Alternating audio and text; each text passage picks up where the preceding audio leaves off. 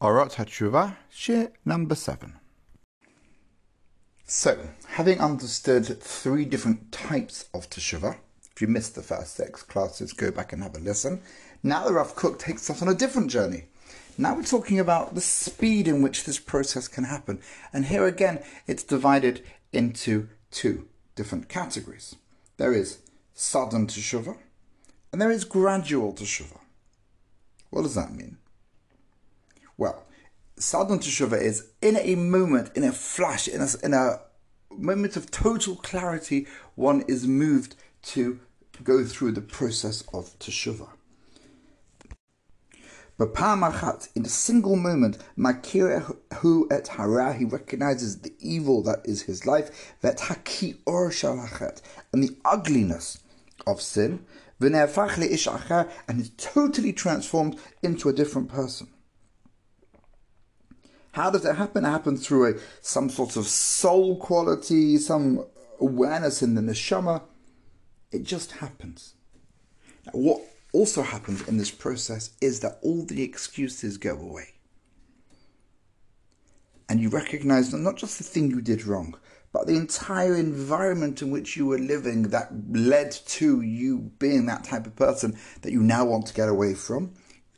Even that was inappropriate. You recognize all the symptoms, all the causes, You recognize how your friends have dragged you down. And you see in an instant that there's no way to justify at all who you are and what you were doing. Once he has experienced that bolt of lightning, says Rav Weinberger, those justifications are meaningless to him because he knows the absolute truth. His eyes have been opened, and as he looks back at his life, he sees all of its ugliness.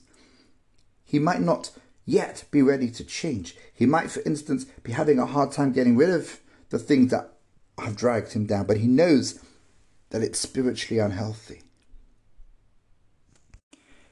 And because this is a possibility in our lives, this flash of inspiration, then what might we do?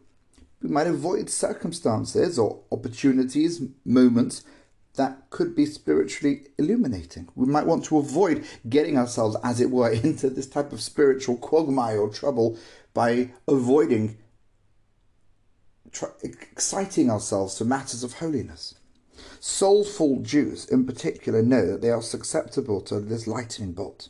They know that if they go to a certain tzaddik, attend a certain event, learn certain things, that they'll be on fire with Judaism. If you spend time studying Torah in Israel, it could transform your world. Such people may be afraid that changing will alienate them from their family and friends, or that they'll have to give up what they really enjoy doing, take on new obligation, and as a result, they feel doomed to remain in their present state.